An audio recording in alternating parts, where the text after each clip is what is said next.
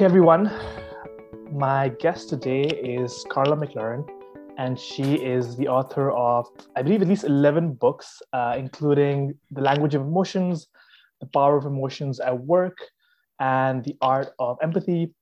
Uh, you're also a developer of Empathy Academy as well. Karla, good to have you on the podcast. Thank you so much, Asad. It's great to be here. So as we were chatting right before the podcast, big fan of your work, and I love to be start with reading your work. I got the sense that you've had a very unique journey coming to some of the uh, work you've published, and Yeah. maybe you could speak to like what your journey was, how it started, and how you got to the place where you wanted to understand emotions. Well, for me, the journey started in a kind of a sad place, which was that I experienced childhood assault when I was very little. And as it is with many people who are assaulted when they're little, they learn how to read people, right? Because you sort of have to. Um, and so I became very open to figuring out what people wanted and needed and whether they were going to be dangerous that day or whatever. But because I didn't know how I turned on that level of sensitivity, I didn't know how to turn it off. So it ended up being, a further difficulty because now I had this, ongoing issue of being injured, and then also this ongoing issue of not being able to like have quiet in my own soul.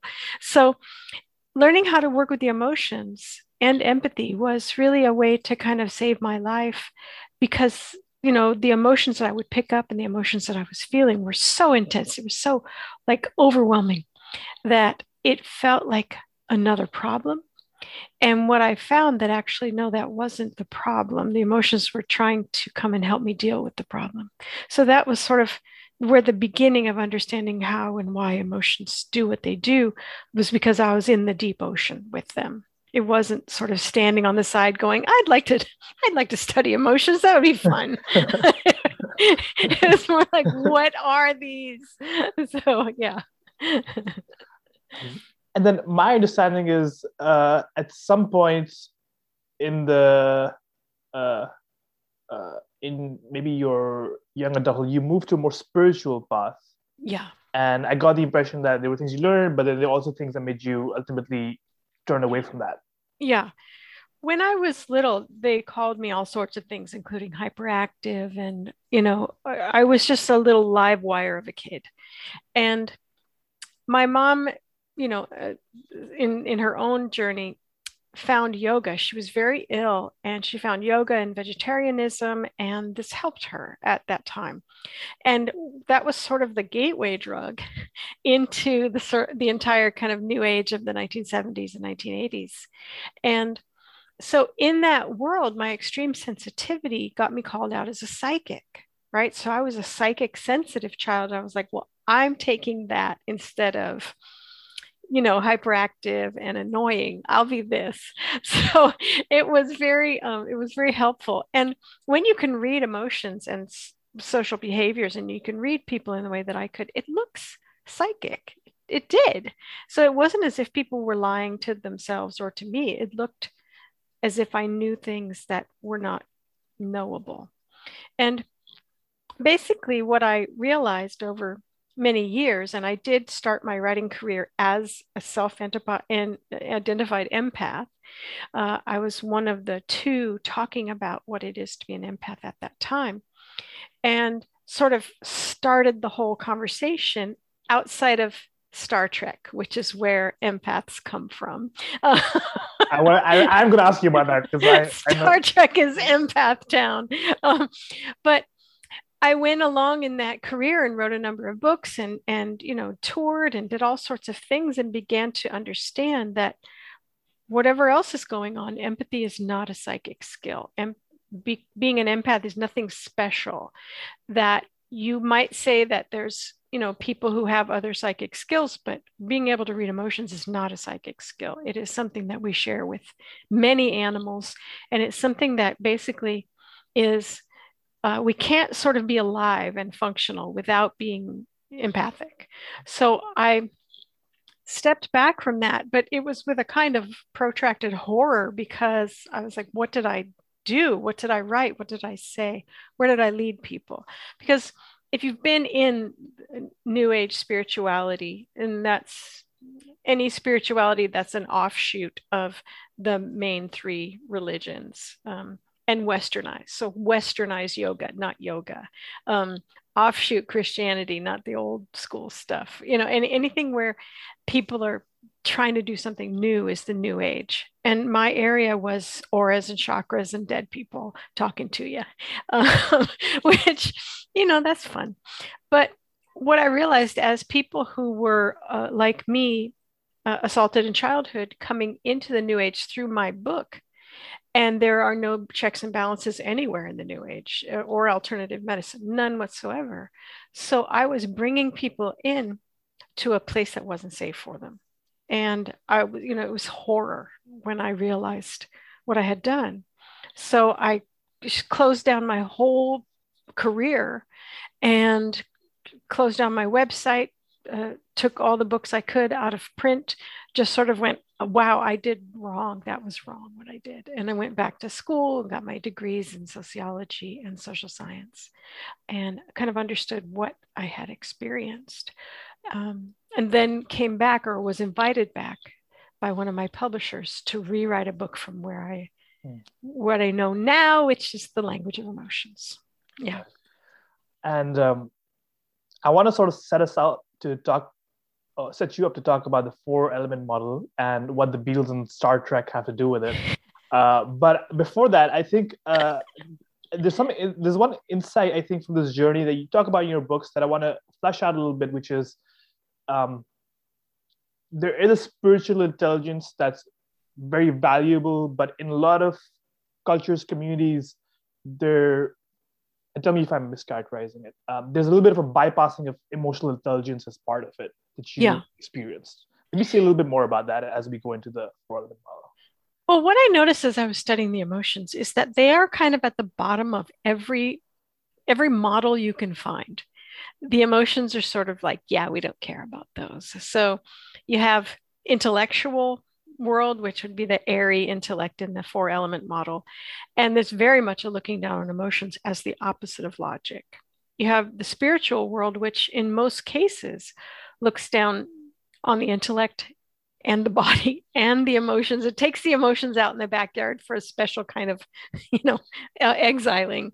And what I found in those communities, in both the intellectual air only communities and the fiery spirituality fire only communities, was emotions were really in the shadow.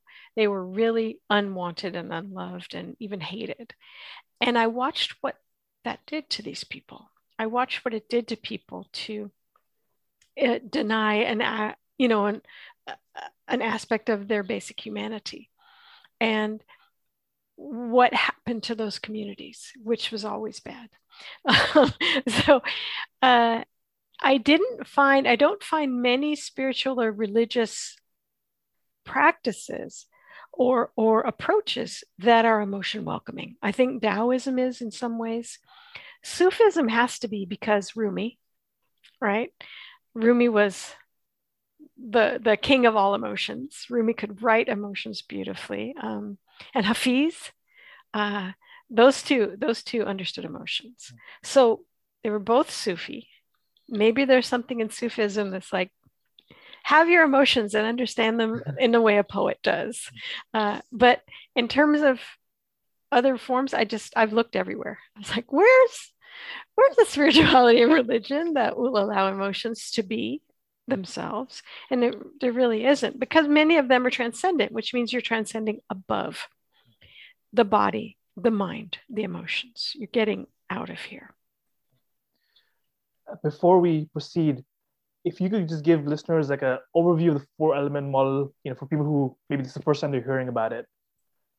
This 4-element model is not scientific. Okay, this is not science. This is poetry and mythology. But basically, it is the 4 elements in Western cosmologies are: earth is the body and the earthy world. Water is the emotions and the world of art and movement. Air is the intellect, the mind, and fire is the spirit or vision for people who don't have a spiritual belief system.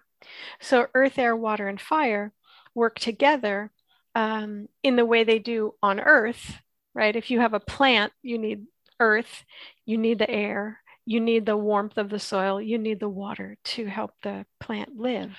And so these aren't separable, right? But in human psyches, sometimes they become separated. And you need all of them, you need all four. And when all four come together, in some cosmologies, there's something called the fifth element that comes out of the middle. And the fifth element, we have the word quintessential. Quint meaning five, essence. Quintessential means the true essence of a thing, the perfect essence of a thing. And it's coming from that fifth element. There's that movie, The Fifth Element by Luc Besson. That's it too. So we have this sense of four becoming five in a lot of places, but it's sort of hidden from us. And you make the diagnosis that in most of Western culture, there's a big imbalance in the four elements. Could you talk a little bit about what kinds of imbalances you've just seen? Yeah. I spoke about the fire only spirituality, which is where we're just trying to get away from earth, air, and water. But I also have been in intellectual circles like the new atheist and skeptical communities where it's very air only. They don't believe that there's such a thing as the fire element. It's all a lie or a hallucination. The emotions are just, you can't trust them. They're the opposite of logic. And the body, well, it is a transport mechanism to take your brain places. So you just have this brain walking around on this body. Maybe you feed it, maybe you don't. But I saw that though the skeptical community was saying, we are better than the New Age community, which is fire only and doesn't like the intellect. I was like, no, y'all are the same. You're just treating elements badly. It doesn't matter which elements you're treating badly. You're kind of shadows of each other. Nobody wanted to hear that, so I got kicked out.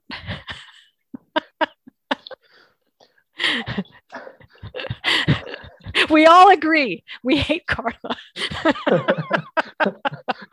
Finally, something you can agree on. That's thank you. And tell us what the Beatles or Star Trek have to do with this model. The Beatles are a four-element group, and so much has been written about the Beatles and continues to be written about the Beatles, but they had the four elements. Now, of course, the four men in the Beatles are not just one thing, but Ringo was earth. He held the beat. And Paul was fire. He was the leader. And George was air. He was the airy intellectual thinker. And oh my gosh, John was water. He was the deeply emotive person. And so you've had this four element group. And what came out of it, the fifth element, the quintessence, was their music, which, so many people try to talk about what it is about the Beatles' music that was so much. And you can get a lot of different answers about it, but it was also, there's that fifth element thing coming out of these four very different people. And none of the men could create on their own what they created together. They all did interesting things post Beatles, but nothing was as, I don't know, alluring as what they created together. There's also an implication in there that, well, this is rare in groups, but also even rarer in individuals to have all four of them balanced. Mm-hmm. Mm-hmm. Yeah. I talk about one man Nainoa Thompson, who is he is a Hawaiian. I'm forgetting the word, but he's a star navigator, and he went back to the ancient Hawaiian ways of wayfinding in the ocean, and the Hawaiians are Tahitians who came over to Hawaii and somehow found it, right? They somehow found it. And so there's a huge tradition of this wayfinding in the Hawaiian and Polynesian cultures. And I tell a story in the book about Nainoa Thompson getting stuck in the doldrums and listening to all four elements of himself. He doesn't say that. He doesn't call it that. But I'm coming over the top of the story and telling him what it is. No. but to understand, the reason I was talking about it in the book in that way is to give people some sense of what it would be like, to rely on all four elements in everyday life. And the other one that I used was Star Trek, because come on. The original Star Trek, where Kirk was the fiery leader and Bones was the very emotional water element, and Spock was the intellectual air element, and Scotty was the earth element of keeping everything running, keeping the ship going. And the fifth element was the Enterprise, right? It was all of those people and everyone else, Uhura and Chekhov and Sulu and everybody else was needed to make that ship its own kind of entity. Great, yeah. And I love to go deeper into that water element piece. And, in your book, you talk about a range of emotions, and you also talk about the gifts of each emotion. Mm-hmm. And what I'd like to do is maybe list a few emotions, and maybe you can share a little bit about the gifts. But before that, you draw a distinction between expression, repression, and channeling of emotions. Yes. Can you share how you think about that distinction? And then we can go into some of the emotions. What I notice with emotions is that many people have two options. They either explode with the emotion, or they repress it and pretend that it didn't happen, or actually suppress it back where it came from. But because I see emotions as aspects of cognition and as like a sense, the sociologist Arlie Hochschild calls emotions our sense, and probably our most important one, which is they're trying to tell us what's going on. If we explode out with emotion, say anger, we explode out with it. Well, we know something, but now we have maybe injured another person. That's probably not what anger came to tell us. But if anger comes to tell us something specific and we don't know how to use anger, we don't know what to do with it, well, thank goodness we're not exploding with it, but our other option is to repress it. And so whatever that sense, whatever that aspect of cognition, whatever that messenger was trying to do is now suppressed. And so in so doing, we become less aware, we become less functional. The same as when we, throw our emotions at other people, we lose that sense of awareness that was wanting to come forward. So I created a process called channeling. And I don't mean like channeling dead people. I mean channeling as the word channel, which means to channel something in the direction that it was meaning to go. So if an emotion like anger comes to tell me something specific, channeling helps me work with the specific message that I'm getting. With anger, it's always about boundaries. So someone steps across a boundary of mine and I don't have a practice, I'll repress it, suppress it. And that relationship is going to falter because now the person doesn't even know what they did. They have no idea. And the next time they're going to do it again, and we're going to get in this really troubling place. So let's say that this boundary gets crossed, anger comes to tell me, and then I just express all over the person. I just go after them. Well, now I've broken their boundaries, I've broken mine. The relationship is going to be damaged. And so both choices are pretty terrible if you only had two. In the channeling choice, I can understand a boundary has been crossed, and there's questions that I created for all of the emotions to help move into the way that emotion is trying to work and the way that it is trying to help. So the questions for anger is, what do I value? And what must be protected and restored? And so whoever it is comes and crosses my boundary. I think, what do I value? I value my privacy. I value whatever, whatever it is. I value my money. I value, and what needs to be protected and restored. Well, both my boundary, but also this person.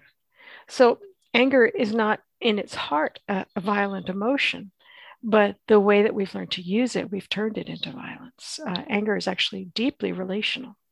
And you can't really have a healthy relationship without healthy anger present, which is why so many people don't have very healthy relationships, right?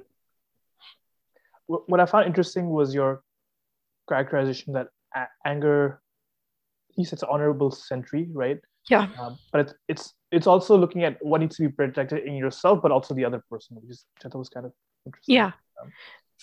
Yeah. And what do I value? I think in the early days, we had the questions for anger is what needs to be protected, what needs to be restored. But what we noticed is that people only did the protecting, and they didn't even remember that there was a restore question. They didn't even have a, what do you mean restored? I just went and tore him a new one. What can I restore? I'm like, oops.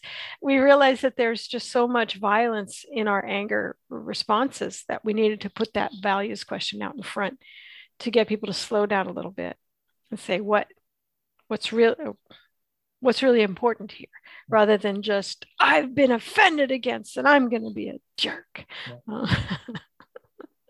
I actually like to go a little deeper on this emotion of anger, because I think it's such a probably complex and scary emotion for a lot of people, right? Yeah. One thing that I've been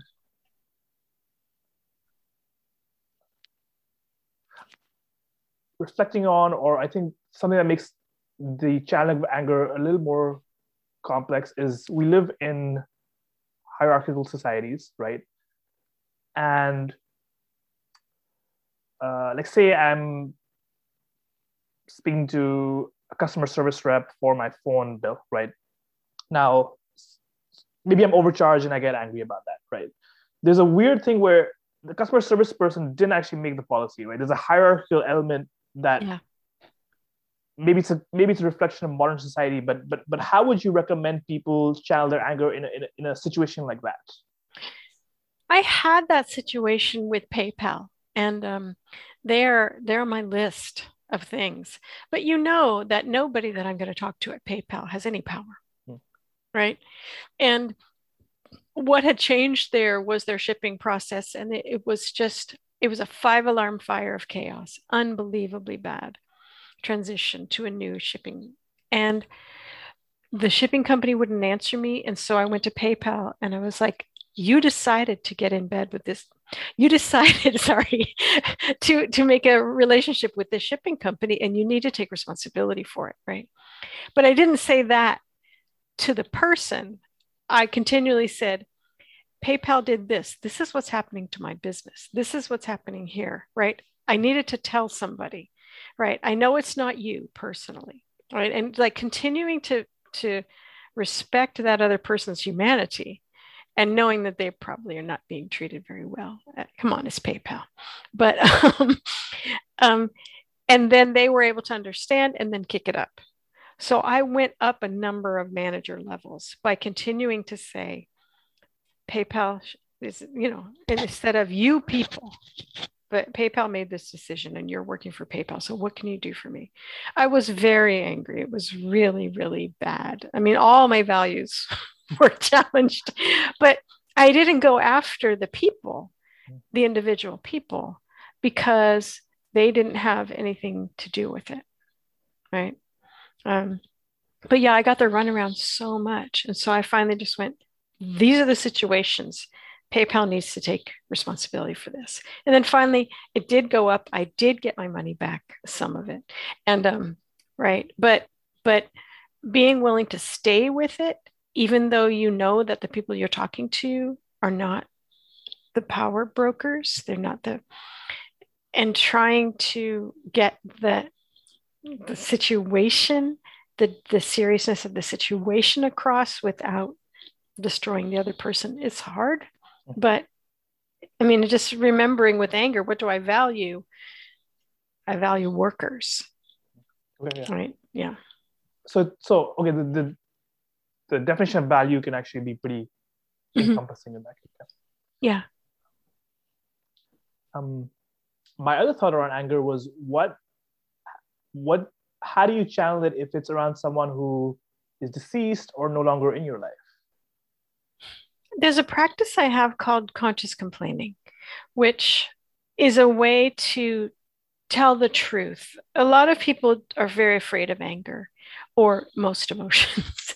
And so a lot of times if we have an emotion that we need to work through and talk about, there's nobody to go to. So I created a private practice, a solitary practice called conscious complaining. And to be able to go and speak what you need to speak, even if the person is dead. And know that you're doing it and kind of we create a sort of a ritual space around it, a sacred space around it, so you're not just blowing up at everybody. But it's so important to be able to say what you need to say in this private space. And we also have a partner practice in the art of empathy where you can do conscious complaining with a partner and each person goes for 3 minutes and nobody has to fix anything, no solution, not even advice. Just listen and make a space for another person to have human emotions. It's a revolution. It's cool you bring that. That was actually one of the things I was going to ask about. I think that's one of the practices that to me felt the most challenging because I think I have a lot of stigma against complaining. Yeah. And I think in the practice, you make a distinction between just complaining and conscious complaining. Maybe just like flesh out what the difference is. One of the things that I talk about ritual is a place where magic can happen, regardless of whether you have spiritual beliefs or not. But ritual is a sacred space, and creating a sacred space around complaining means that you realize it is not something that most people can handle in the everyday world. Right? Most people do unconscious complaining. There's no ritual aspect to it. You pick up the phone and they just go. And you're like, I guess I need to do the dishes now because I'm not going to get a word in edgewise. You know, that's my life. And so I created it because complaining is so important and it's also forbidden. Right? It's forbidden to complain. So there is like a permission in conscious complaining to just tell it like it is. And a lot of times people will start, I call it conscious complaining, but that's kind of a cheat because a lot of people will start with anger and crankiness and grumpiness. And if they're allowed to just speak it without anybody, coming in and trying to change them in any way, they will usually get to emotions like sadness or grief. So they may start as like, I can't stand PayPal because this and that. And then where I got to with conscious complaining is because I'm letting down everybody who orders from me. Right? That was a whole different place than I'm just angry with PayPal. But it's like, why? What values are being broken? It's like my value as a business person, as a person who's going to supply things on a timely manner. And then the person was waiting at home for the thing that they paid for with their money, and it's not there. It's like that was where we got to with conscious complaining. But if I had just stayed that level of angry with PayPal, I may never have learned what was actually going on or what my values were. So when I wrote to the PayPal customer service people, I shared that, right? So they got the whole emotional package. They're like, I need a manager. But, continually with talking about myself, it's like, this is what is happening to my business right now because of this. Yeah. I love the deep dive we did on anger. I would love to maybe spend a little time just on some of the other emotions that I feel like, people might think of as like dirty emotions or like, not. Yeah. I love to maybe if you could, maybe let's start with shame and you can say a little bit about the gifts of shame and we can go from there. Shame is a beautiful emotion that most of us have been taught to hate with a white hot heat of 1,000 suns. But what shame's job is to help you live up to the morals and agreements that you've made. And so a lot of people want to get rid of shame, but if you do, then you would be shameless, which is not a good thing to be. The work with shame is to understand what morals and agreements you have and where did they come from, and do you agree with them now? Sarah Alexander, who is one of my colleagues, calls shame the loyal assistant because it does what you asked it to, even if you didn't remember asking. So shame upholds your morals, your ethics. And what about if your morals and ethics include, I should floss? So you floss and your shame's like, nicely done. I have nothing to say to you. Or if you forget to floss, your shame might wake you up at 2 a.m. and said, excuse me, did you floss? Right? But there's not going to be any kind of horror going on in there. What about if one of the values and ethics that you picked up is no one will ever love you until you're absolutely perfect? And so someone comes to love you. Some poor schlub comes to love you. It's like they had no idea. Your shame is going to go on a bender. Your shame is going to go banana crackers. It's going to go off the rails because that message that you picked up about never being lovable is grotesque. Shame isn't grotesque, not when you're talking about flossing. Shame is the loyal assistant. And so the work with shame is to figure out where you pick that thing up, whether you agree with it now, whether it works for you now. And if it doesn't, we have a practice called burning contracts, which is for shame. It's for other emotions too, but it's primarily for shame. And it's a way to, it's a way to individuate, to make sure that your morals and ethics and the structure of your soul is what you choose and not what has been chosen for you by media. Like a lot of us have body shame based on false media, pictures of people who have been airbrushed and have, I just watched a movie with Tatum Channing and they were talking about it and people were saying, what did you like most at the craft table? And because he had to have his shirt off, he wasn't eating during the shoot. He was not eating food so that we could see his musculature. And I was like, that is disgusting. I hope you had a sandwich after, right? But we look at our bodies and we wonder, like, why are my muscles not showing like Channing Tatum's? It's because you ate a sandwich. That's why. It's because that's not normal. So a lot of us have body shame based on people doing things that are inhuman and inhumane to their bodies so that they can present a false body to us, right? So understanding that, we can go, I have lots of empathy for Channing, and I do not want to do that to myself in order to have my muscles show in that way, right?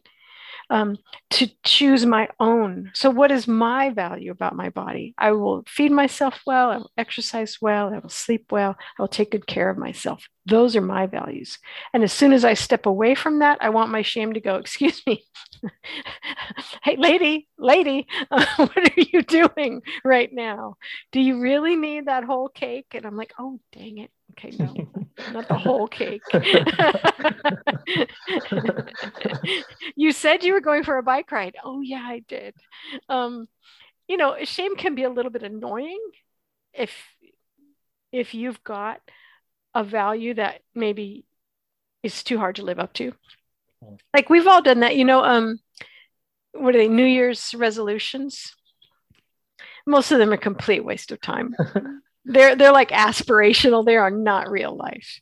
And so, yeah, that's the work with shame, is continually see, is this livable? Is this appropriate to me right now? Is this up to date? If not, it goes and we find something better. Speak a little bit about sadness and fear as well.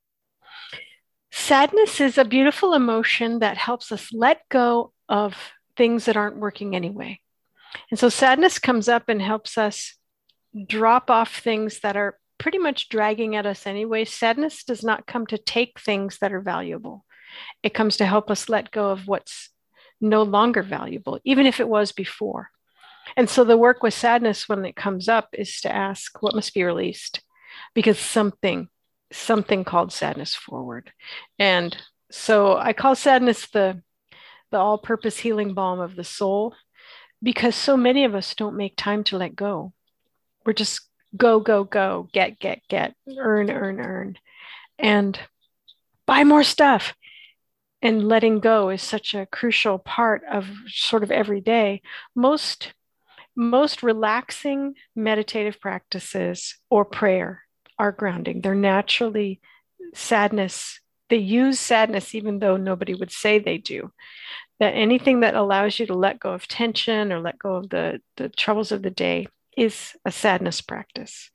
And so we love sadness. And it doesn't get used very often. There's also a gender, I want to say rule. There's a gender rule about sadness, which is that men are generally not allowed to be sad or to cry. They're not allowed to grieve, whereas women are not allowed to have anger or express it.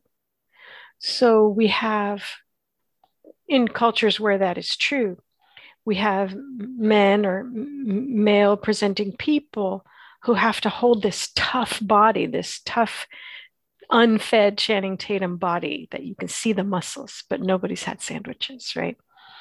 And then in cultures where that's true, you have women or female presenting people having to have this softened, boundaryless behavior where they can't set boundaries, where they can't speak up, where they can't say what is important to them, not out loud. Or with men who use sadness and grief, we have a name for them. It rhymes with wussy. And with women who utilize anger, we have a name for them. It rhymes with witch. Like we actually have a gender split in those two emotions. And that's another thing where shame may come out and say, is that what we want anymore? Is that one of our values? I'm like, no, that's not our value. So I'm a woman. I'm going to be angry. Okay. And my shame's like, fine, you said that was okay. And then fear is a wonderful emotion that is our instincts and intuition about the present moment. It helps us orient ourselves and figure out what's going on around us. So if you're very kind of aware and intuitive person, you're working very well with fear. Fear is usually confused with anxiety, which is an emotion that helps us look toward the future and prepare to get things done, do our tasks, make our plans, organize, hit our deadlines. Fear and anxiety can work together, but they're not the same emotion. And then there's panic, which most people, when they talk about fear, they're actually talking about panic, which is the emotion that comes forward when we're in danger. So if we're using our fear about the present moment, we're just hanging out and all of a sudden something comes at us. We don't know what it is. Panic should come because it could be life-threatening. And panic gives us the fight, flee, freeze, or flock to safety options. So a lot of times when people say no fear, what they're saying is, I don't like panic. But if it was no fear, like they wouldn't be functional. Like they would just walk into walls because they didn't know what was happening.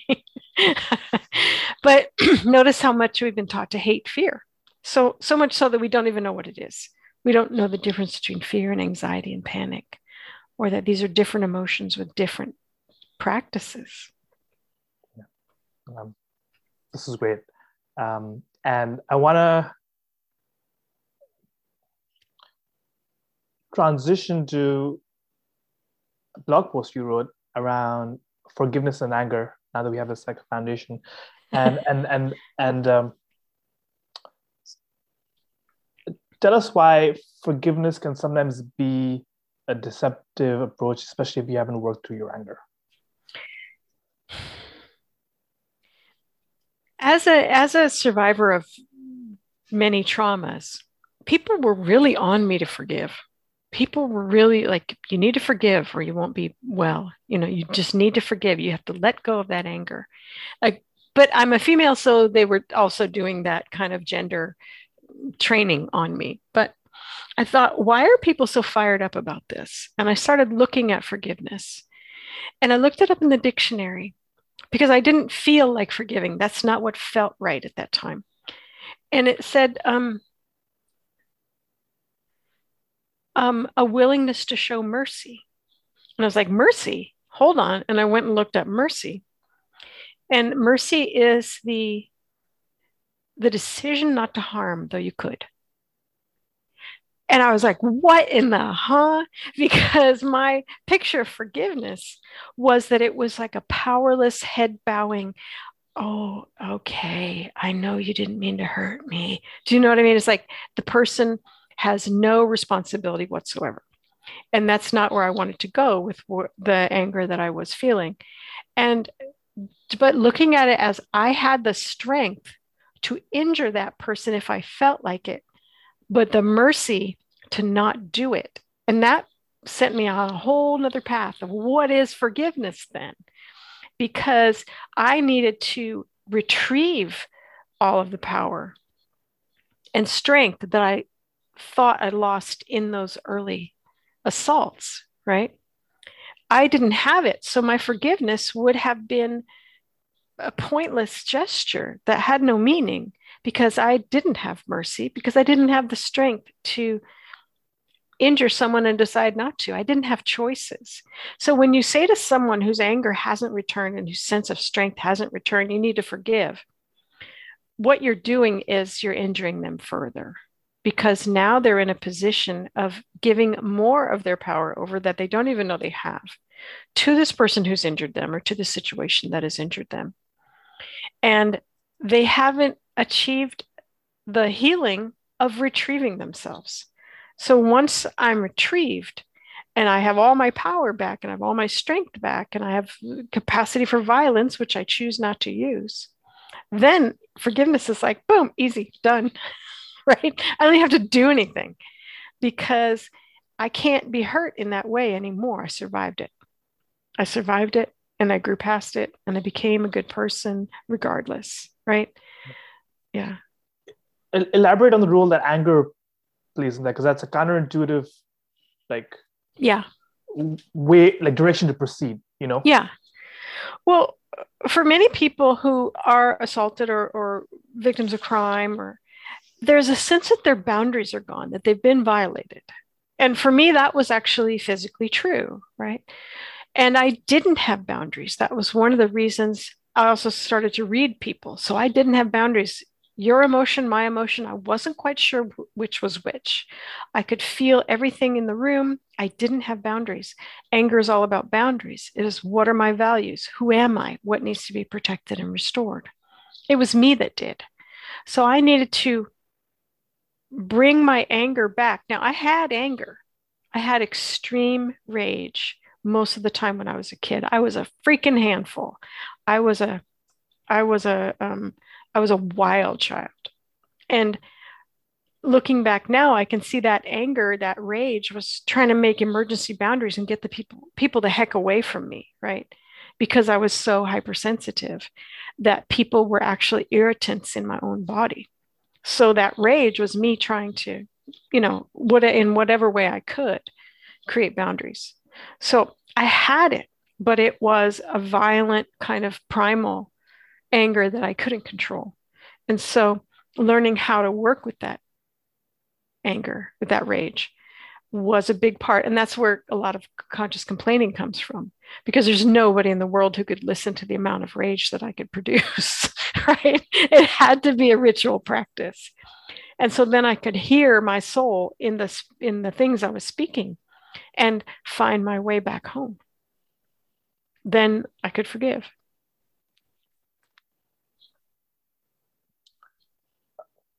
I want to talk a little bit about happiness. The founding fathers of the United States, one of the things they say is the pursuit of happiness is your inalienable right.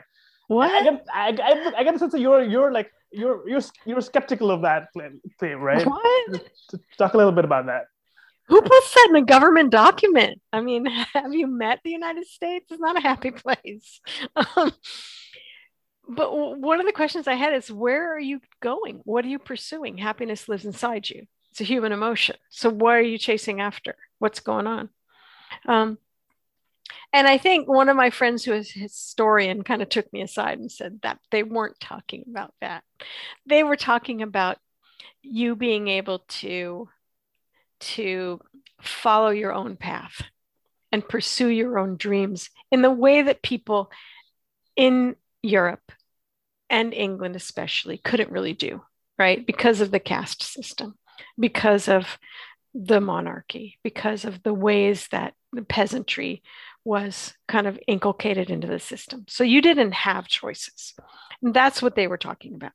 But I do think that a pursuit of happiness is sort of like, I don't know, I was remembering, I just had this thing. I was remembering my husband and I lived in a place where it snowed. And so we had to have firewood. So we would cut the wood, then we would split it, then we would bring it into the house, then we would burn it, then we would clean out the stove. And then one day the dogs were watching us do this. The dogs are just like, just watching us walk back and forth. And you can see in their eyes, like, why are they doing this? Isn't a thing, right? That's what I felt like when I heard pursuit of happiness. I was like the dogs going, but where are they going? Because happiness is in your body. You're doing a lot of work.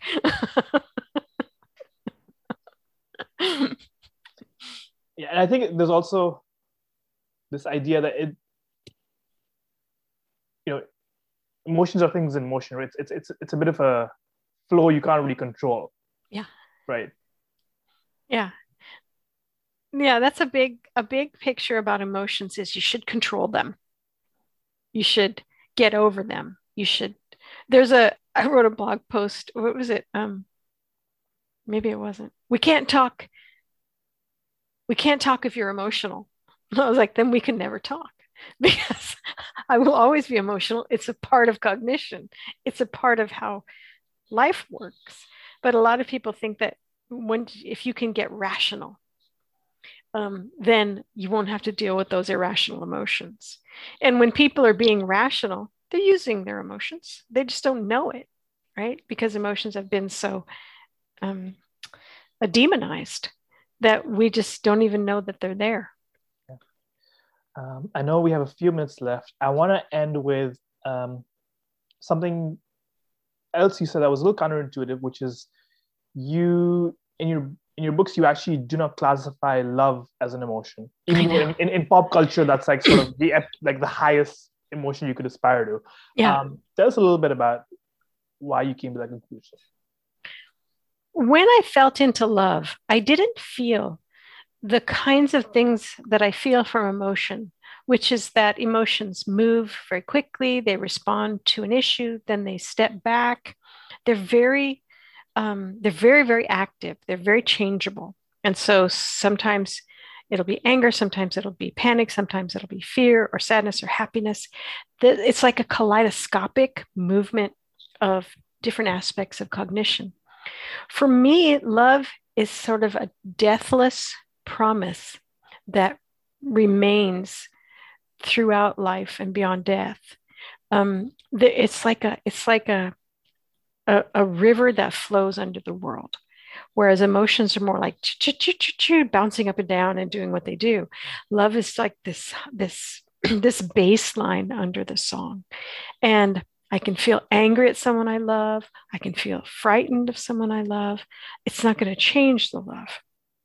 But I learned how to love from animals, not people. When I was little and everything was just too much in human culture, hung out with animals.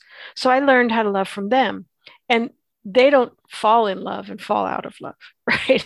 The kind of love that feels like an emotion, I would call it infatuation, where you fall in love. Oh my gosh, the person is so wonderful. Like when you're a teenager or something. Oh my gosh. And then they do something human and you're like, oh, I hate them. I was like, well, that was never love. That was something else. That love, for me, love is eternal and emotions are more momentary. I think that's a great place to end. Karla, so for people listening, I think we touched on maybe the tip of the iceberg of your work. I recommend people check out your books, where can people find out more about you and your work? There's two places. One is empathyacademy.org, where people can take courses, online courses based on this work. And the other is my website, karlamclaren.com, where there are so many free things, because I really want people to be able to work with their emotions and just experience the genius that's in their emotions.